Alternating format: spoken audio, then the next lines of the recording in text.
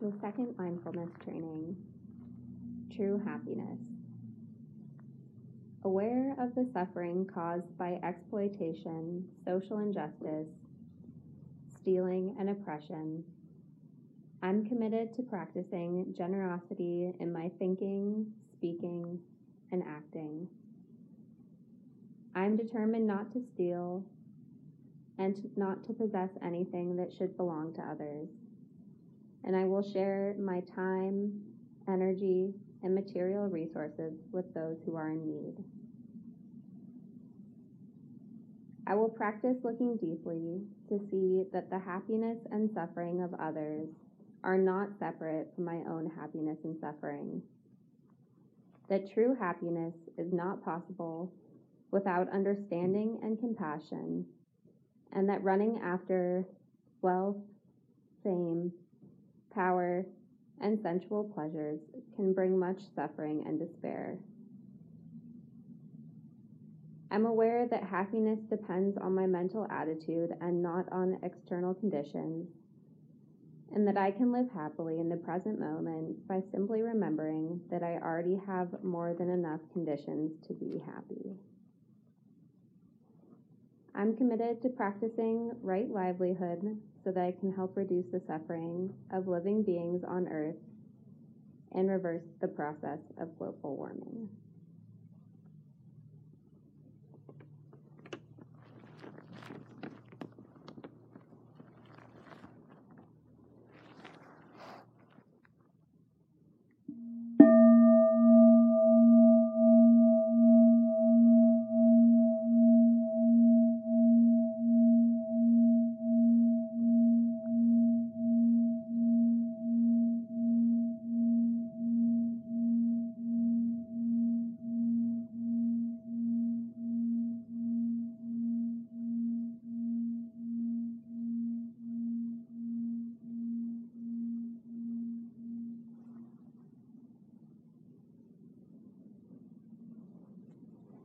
Hi, everybody.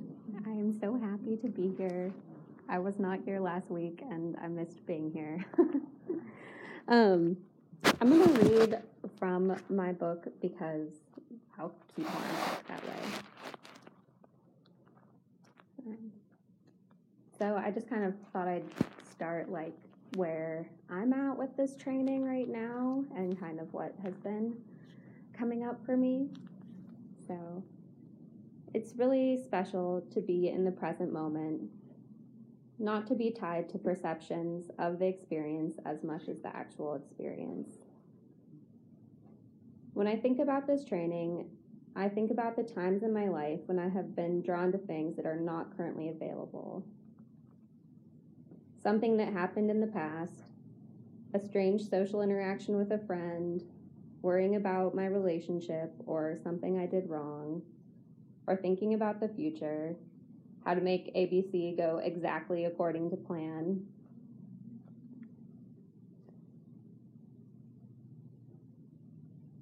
What I'd get done later, or things I need to buy or do. These are all very real aspects of life, and thinking about them takes up the entire eye of my mind. The funny part is that even when my very cool and exciting life is playing out right in front of my eyes, I am still blinded by these distractions. When I was in high school, I had a friend show me a great kindness. We made pottery together and talked. This simple and meaningful act let me drop into my experiences in a new way that I had not thought of before. When we walked in the studio, the outside world didn't matter. I've been having a difficult time summing up the way I've experienced this training because it is so vast and expansive and has touched every aspect of my experience. I guess what I mean to say is that in each moment, there is infinite joy, fear, happiness, freedom, grief, anger, love, and so much more. I will always remember what Michael Saborski told us at a retreat about walking with Thich Nhat Hanh in Plum Village one day. They were doing walking meditation together. Michael was not in a good mood that day. Thich came up to him and asked, "What do you see?"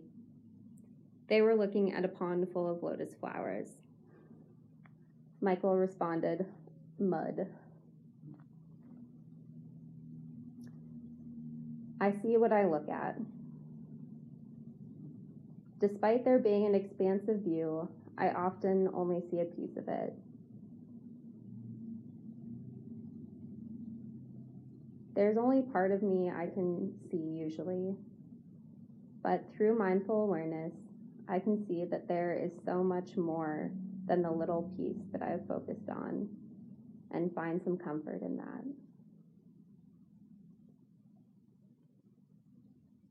The other aspect of this training that has been alive for me is knowing that there is enough.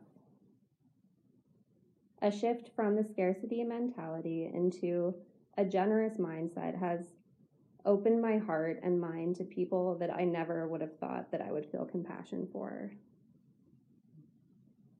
It's also helped me let go some physical objects that I don't need anymore and hopefully can help others. Thich speaks of this training as working with the action of grasping. A few things that I have used to help cultivate more of an open mindset are, the main one is gratitude. I feel like gratitude really gets harped on, but when I find myself comparing my life to other people's lives or my experience to another experience that I might imagine, just noticing the things that I'm really grateful for that are here now, like being here. My heater broke in my house over the weekend, and somebody came and fixed it today, so that's really exciting. I can wear a sweater, but I was really worried about all my plants because I didn't want them to get too cold.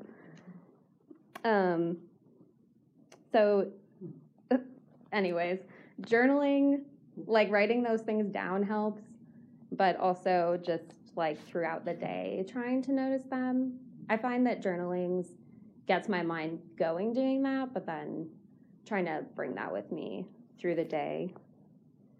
The other thing that really helps me is noticing beauty and noticing how beautiful things are and trying to fill my life with more life, like friends and animals and plants.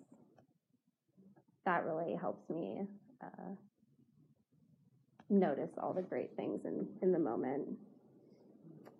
The other thing is just something I tell myself, that things are always working out for me. And that kind of goes with like, I have enough, and so I have enough to share. But things are always working out for me. If I find myself like worrying about something or like, oh, I can't bring my friend these cookies because I'm not going to have enough, like things are always working out for me. There's always enough cookies or whatever it is. And the other thing is remembering that there's always more than I can see with my eyes. So if something looks just really wretched, remembering that like that experience is much more complicated and that there's more aspects of being an experience there than just what I am noticing at that moment.